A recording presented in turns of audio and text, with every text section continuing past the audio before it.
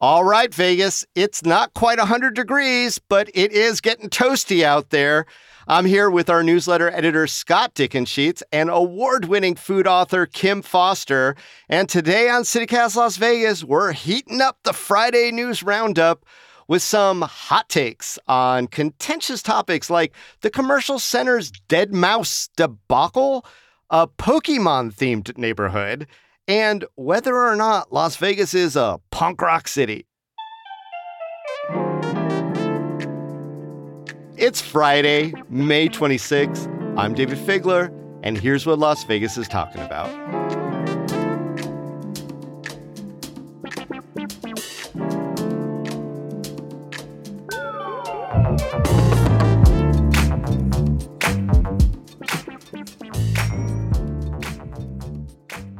Scott Dickensheets and Kim Foster, welcome to CityCast Las Vegas Friday News Roundup. Thanks for having me. Excited to be here. Well, I'm excited, as always, to talk about things that are happening in our city here in Las Vegas. One story that seems to not go away, or maybe is just a gift that keeps on giving for a news cycle, is the commercial center debacle. Kim, explain what's going on with the historic commercial center.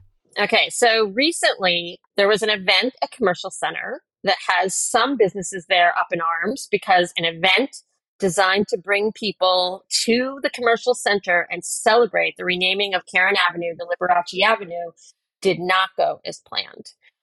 There was a Dead Mouse concert that was meant to bring thousands to Commercial Center, but instead brought massive fencing that cut off access to buildings and businesses, and people say that they lost money. And then when people expressed criticism, county officials, Ross Miller and Tick Sigerblom, called people entitled and miscreants, and there were email exchanges about the lack of gratitude based on the business owners, and a fight ensued. And since then, we have been rapt watching all of this unfold. Now, Kim, you and I live nearby there, and for people unfamiliar with where the Commercial Center is, it's basically an area down Sahara and Maryland, sort of old core Las Vegas, been there for quite a while. It's essentially a giant strip mall. It is all retail and restaurants, a big square with a kind of a rectangle of businesses in the middle, and it's had its ups and downs over the decades. Scott, have you ever patronized any of the businesses in the Commercial Center over the years? Well, yeah. I mean, for years, it housed Lotus of Siam, so and for a while Cornish Pasty. So obviously, I've been to those places. There's some art galleries and so on in there. Nancy Good's Core Contemporary Gallery for one, the ASAP Gallery for another. So Avant Pot Books. So yeah, I've been there quite a bit. Well, I love the Korean market there. We have a really terrific little Korean market right in our neighborhood. So if you don't want to go all the way to Chinatown or 99 Ranch for specialized Asian goods, you can go there, and it's super community oriented.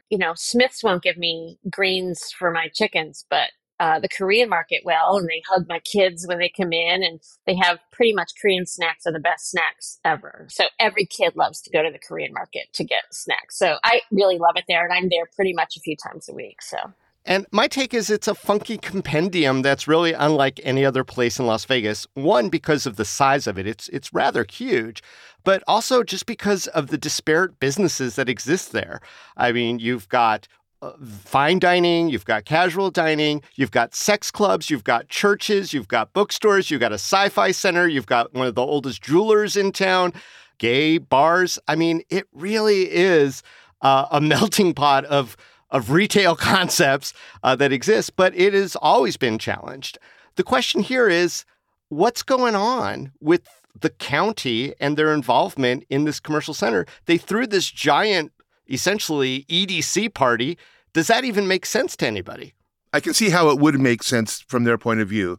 They'd started out with this, I think the original idea was a smaller scale event celebrating the renaming of Karen Street to Liberace Avenue or whatever it is. And then at some point, they partnered with the Electric Daisy Carnival people and got access to Dead Mouse, the renowned DJ. And I don't think there was enough time to plan that stuff adequately.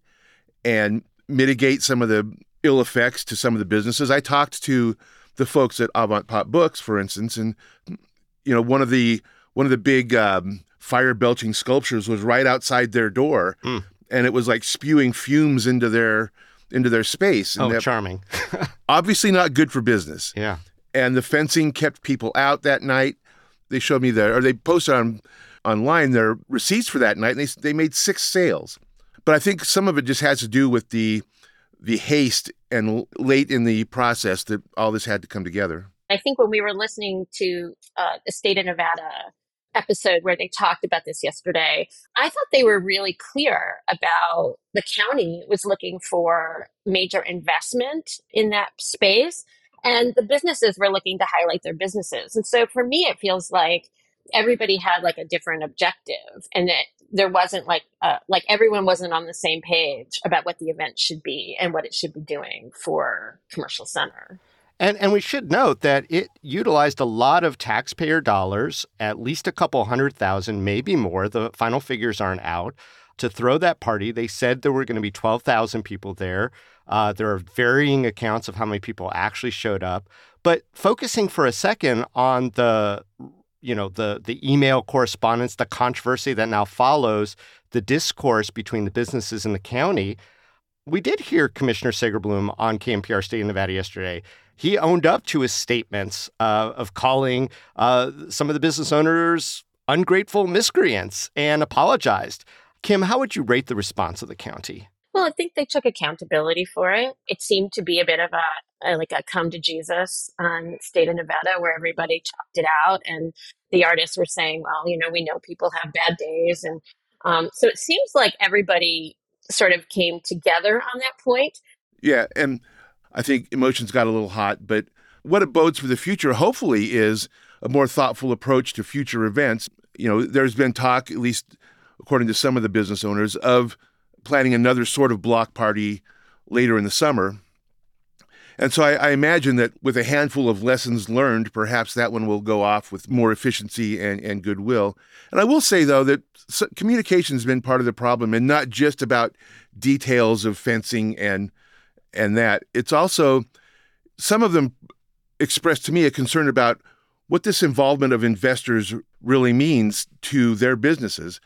The involvement of these investors that the county has talked about has some people worried, because when you're a small business owner who's not taking a paycheck because you're putting everything you have into your store, and it seems to you like it's you versus a billionaire, you're going to be on the losing end of that when you don't know what investor means in the context of what the county's plan is. And I think that stuff has been communicated very well. And most of these business owners are tenants. They're not the owners. So they're kind of dependent on leases and in many ways the graciousness of the owners of the property, of which in Commercial Center there seem to be many. Kim, what do you think about that? And we keep hearing the word revitalization. Kim, what does that even mean? So this is really a great question, and one that I think about a lot when I think about Commercial Center. So first of all, Commercial Center isn't blighted. The definition of blighted for cities is that no one's paying attention, and everyone's paying attention to Commercial Center. Commercial Center is getting interest from the media. We're talking about it on this podcast. It's ripe for investment, and there's a plan. And so we have that. But we also have people that were on the show. We're talking about you can't have businesses next to the most dangerous place in Clark County, and it's the most dangerous place in Clark County. I know that from personal experience. Those were 2 quotes from a caller and also from, I believe it was from Tick. And so I think that there is a big question here about what an arts hub is going to do for our more struggling and impoverished members of our community. And is there a plan, for instance, for housing? Because every time you do any kind of business center like Main Street, where you're really revitalizing an area, if you don't provide housing, then what you're doing is making the housing extremely expensive in that neighborhood, and you're pushing families out. So there is a real danger here of significant gentrification in this neighborhood and what it would mean. Yeah, the conversation about Commercial Center in the wake of this thing has tended to focus on arts and cultural enterprises. But as Kim points out, there's, Korean markets, there's all kinds of other things that are not creative class staples. And I'd hate to see all that stuff sort of nudged out by some single-minded focus on creating, a new Nashville or a new Paris, Correct. based on the needs of people who consume art. Because it's not going to be for the artists. Gentrification is never about the artists. It's always about people who think it's cool to be in the proximity of artists or where artists used to be. And so I think the more you can preserve of commercial center's current ambiance and vibe and build up around it, supportive systems around it, that's the ideal save. Now, whether or not that's possible, I'm not an urban planner, but that would be my hope for this area. Yeah, and it would be a loss of Colombian food in the great bakery over there, Thai food, Mexican food, and there's a lot of diverse product over there. There's a lot of diverse product. And it's interesting to me that the people who have been talking about commercial center are mostly in the creative class.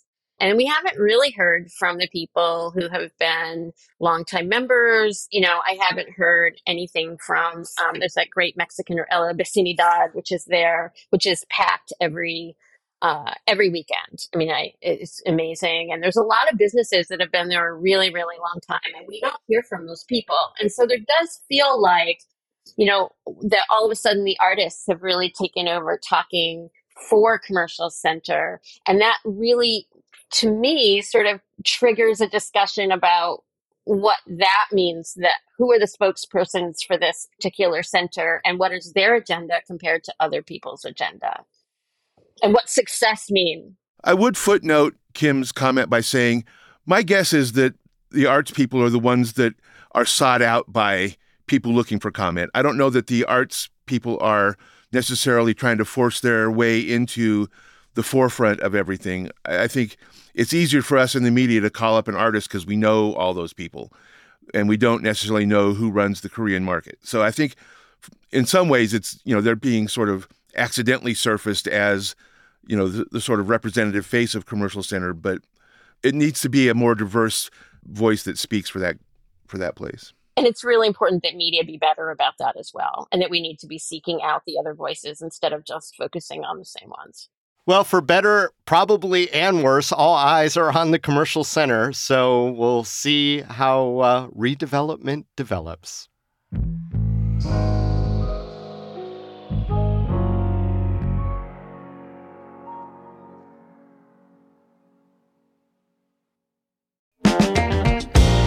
Hey, it's David Figler, and one of my favorite food festivals is coming back to town. It's Vegas Unstripped over at the Palms Hotel on Saturday, May 18th. Over 24 chefs from some of Las Vegas's most talked about restaurants creating original, unique menu items they've never made before. Chef creativity at its best. We're talking chefs from Partage, Esther's Kitchen, Milpa, EDO, and more, including this year's James Beard Award finalist Steve Kessler from Aroma.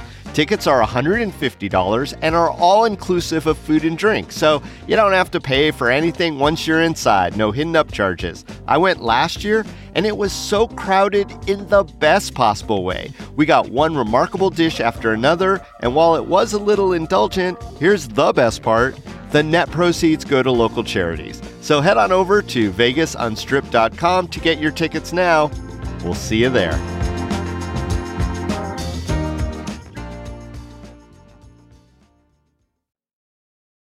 So let's move on to another topic. If you're around town and you see a bunch of punky kids with lip rings, combat boots, and tiny denim vests, or maybe some old crusty old-timers wearing the same thing, here's why. Scott, tell us who's coming to town. Well, everybody in the punk rock world, I guess. It's punk rock bowling weekend. Punk rock bowling!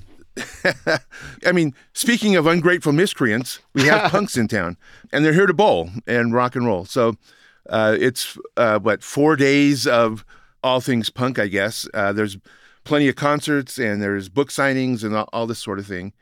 It's become a Vegas tradition. It started in 1999, I believe, just as an actual bowling tournament for punk rock insiders, and it's slowly gained momentum. And then there's, I think, 40 bands this year, headlined by Rancid and Dropkick Murphys, and these are not small names. Bad Religion. There's multiple stages and there's club shows and there's pool parties. So it is a sort of a multi-channel Vegas experience, but based on the idea of punk rock, I guess. Yeah, yeah, and bowling. And there is bowling, I believe. How many people, Scott, usually go to this multi-day fest? Well, about, I don't know, 15,000 is the last figure I saw, but probably more than that now. 15,000 people? Oh my God. Kim, why do you think a punk festival seems to work so well in Las Vegas? Oh, we're just that wacky, aren't we? It's not just a punk festival, it's punk and bowling. I mean, that's the most Vegas thing I've ever heard. That's amazing. I mean, isn't that about the weirdness of Vegas? Isn't that who we are? We have weird stuff like that. Yeah, no, we do. And downtown seems to be a hub. I find it amusing that this coming weekend is punk rock bowling. Last weekend was Electric Daisy Carnival. And inasmuch as punk versus disco was kind of a main tranche of the 70s, I think that's kind of an interesting thing about Vegas is it contains multitudes. Yeah, and in fact, I even saw the Punk Rock Museum put out some posts in the social media welcoming the EDC folks to come on down and check them out. So that was kind of amusing to me that, all wounds have been healed, apparently. How punk rock has changed. Mm. Well, it's been open now for 2 months, and we do have a punk rock museum right here in Las Vegas. I've been there. I don't know if either of you two have, but what have you been hearing? Is it fitting into Las Vegas? Well, what did you think when you went there? I'd be interested in hearing what you thought when you went. Well, yeah, I'm going to say this. I give it high marks. They have an amazing assortment and collection of memorabilia associated with whatever your definition of punk is. It's preserved well. It's presented in a very clean fashion. There are some remarkable photographs that they've blown up and made full wall size in there, which really enhances the experience. There's some videos playing and things like that. I found it a little short on education, information, context. Why am I looking at this display for Max's Kansas City in New York? Was it influential? You could take the $100 tour with some old crusty punker who will share war stories and maybe have that context or not. Or you could do the $20 or $30 self-guided tour and bring whatever punk you bring into that space and probably be triggered in a good way. But I don't know. There's a small wedding chapel space, a small tattoo space, of course, the lovely divey triple down bar. But what are you hearing in the community, Scott, about the reception for the Punk Rock Museum? Well, first of all, I want to ask Kim, don't you hate it when your punk rock museum just is not educational? Well, I mean, it's like an elevated Planet Hollywood or Hard Rock in some sense, is that you see this cool stuff, but if you don't know what it is, how cool really is it? Or what experience have you really walked away with? I don't know, Kim, you seem more of a punk rocker. There was a sort of anti-establishment, anti-authoritarian DIY ethos. Yeah, baby. Yeah, right? I mean, now you got a commercial punk rock museum where you could go look at, Iggy Pop's sock. Is that punk? I think this is really funny because the lead up to the punk rock museum, I heard a lot of people saying kind of gross things about that particular thing. Like, is it punk if you have a museum about it? And it's going to be, so guilty. It's going to be Walt Disney. Right. Yeah. So I heard a lot of that stuff. And I think that just because punk people critiquing things is sort of our mainstay, right? It's what you do, right? You screw this, screw that. This is what we're about. And that's the kind of ethos, right? So I think that it has been much more receptive than I would have thought it would be. I think there's been much more positive comments than I thought. I thought it was just going to be people going, oh, it's for the tourists. It's not us. It's not real punk. But people have been embracing of it, I think. So yeah, and it's a surprise. I think part of that is that it really is big umbrella punk. So you get the pop punk and you get the old London scene and some New York and a lot of California, especially Southern California. Generally speaking, the posts that I've been seeing from random strangers and visitors is, that was cool. I saw some really cool stuff. And I have to agree, it's filled with lots of cool stuff. Yeah, I was really surprised they beat the criticism. I thought that was really cool because it would be easy to say, well, my favorite band isn't in there. This isn't in there. That's not relevant. I mean, it'd be easy to critique that. And I think the reception's been great overall. I don't know. From my position outside punk rock and from my habitual position of overthinking things, a punk rock museum seems like, I don't know, the tombstone on punk rock to me. Oof.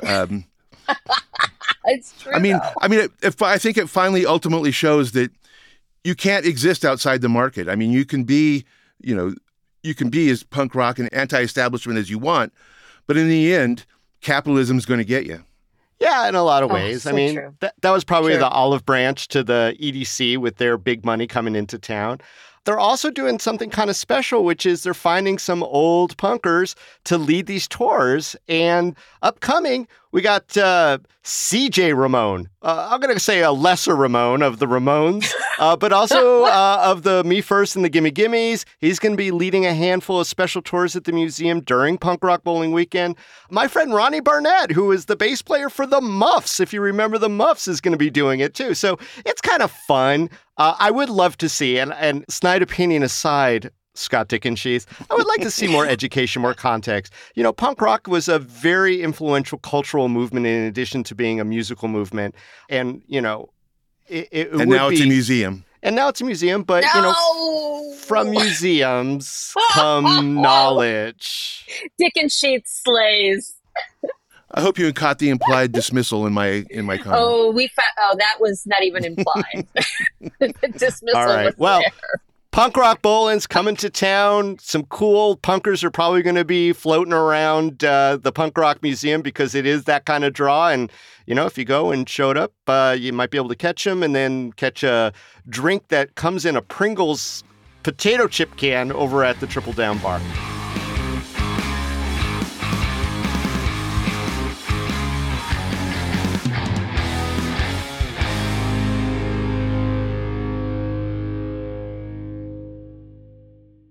All right, guys, one last one, and this one's a little bit more fun. There is a new development in Henderson that has named all of its streets, wait for it, after Pokemon characters. Yeah, apparently there is a challenge in getting the various jurisdictions to approve the names of streets. You can't have street names that are already named. You don't want that kind of confusion. You have to make sure they're appropriate or whatever. And for whatever reason, the developer here, which is Harmony Homes, decided, well, no one's done Pokemon, so yeah, let's have Jigglypuff Lane. What do y'all think about Pokemon as an inspiration for development and all the street names? I think it's a smart move because, I mean, the people who are in their late 20s, early 30s, whatever, that strikes a nostalgic chord with them because they're old enough for Pokemon to have been a feature of their childhood. My youngest son was doing Pokemon Go for a while, and he's in the house buying sort of era or age. So I think it's probably a canny move on their part, and also whimsical and fun. You've got a bunch of kids, Kim. Yeah. What's your take on the Pokey situation? So it's actually something that I would get my 11-year-old son and put him in the car and take him just so we could read the road signs. Like, I actually could see myself doing that. I have teenagers as well. And my teenagers, you know, have friends all over the valley and I drive them places. And one of the things we do is pay attention to what these communities have named their streets. And we often make fun of them. And they tend to be very much the same. You know, it's Desert Willow and, you know, there's all kinds of like deserty sort of themed names. And so I'm all about the Playa Pokemon del names. Sol. Right. Yes, exactly. It's that kind of stuff. It just feels they're really trying to like enrich the neighborhood with like, you know, Desert Babbling Brook, you know, it's that kind of thing, whatever. So I love that somebody actually decided to do something pretty absurd and weird, and we may have to just go to that neighborhood and check it out ourselves. See, now Awesome. I'm going to admit that I got caught up a little bit in the Pokemon Go craze. So immediately a bunch of jokes came to my mind. Like there's a Charmander street. There's a Charizard street. I'm hoping Charmander turns into Charizard, which is a Pokemon joke because of they evolve into different characters. I'm wondering if the stop signs spin. I'm wondering if the neighborhood gym is going to be something completely unexpected. I've got all the jokes. The CCNR's banning shadow pokies unless they get purified. Oh, I've got it all. Okay, that's so nerdy. Oh, I That's know. nerdy. It's old man doing Pokemon jokes, which is both nerdy and creepy at the same time. How can you be punk and into Pokemon at the same time? Oh, that's me. That's Vegas. Guys, if I'm going to do this is rapid fire. If you had free reign to name the streets in a new development in Las Vegas, what are you naming them after? Well, I would probably pull out random phrases from the poem Jabberwocky. So it had, Frumious Bandersnatch Parkway and, Mome Rath's Drive and so on. Or I might name them after philosophers, except that's already been done. There's a neighborhood near my house that has, Voltaire Avenue and Descartes Avenue. So there are pockets around the valley where developers have given thematic names just like this. So it's not, Pokemon stuff is not as unusual as you might think. Yeah, you're going to be the scourge of postal workers everywhere with that Jabberwocky. Kim, rapid fire, who are you naming them after? Let's do food. I found a bunch of weird food ones, which is like Frying Pan Road and Chicken Dinner Road and Bucket of Blood Street. These are actually real ones. So, I think we should be like a new trend, and we should just be doing really crazy stuff for our street names. Come on, it's great. Those are real ones in Las Vegas right now? No, they're not in Vegas, but they're real ones in the United States. So you want to bring those to Las Vegas? I want to bring those to Las Vegas. I want weird food names for one community. If we can have a punk rock museum, surely we can have some weird food names on our street signs. Right? All right, I'm going to throw mine in right now. I want an entire neighborhood devoted to fictional Vegas characters. I want Dantana Drive. I want Binzer Boulevard. I want it all. And Nomi from Showgirls. Got to get in there too. Oh, well done. Well done. Thank you. Yes, that's a good one. Nomi Way. Hat tip to you, David. Nomi Way. Nomi Way. Hey, guys, this has been a lot of fun. Scott Dickensheets, Kim Foster, thanks so much for joining us on CityCast Las Vegas Friday News Roundup. Love you guys. Thanks, David.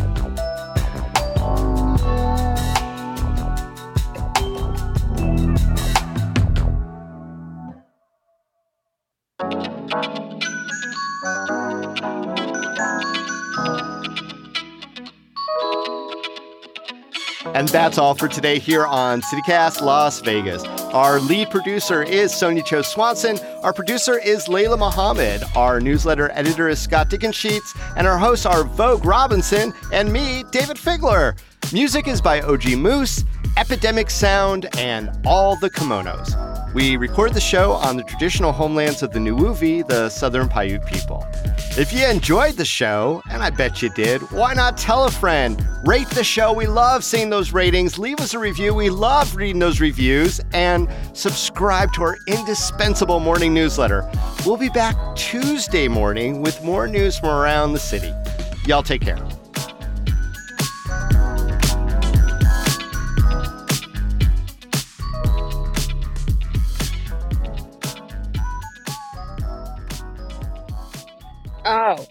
Well, I think that there's a lot of us Gen Z hipster types who believe that, we all have our CBGB stories from New York.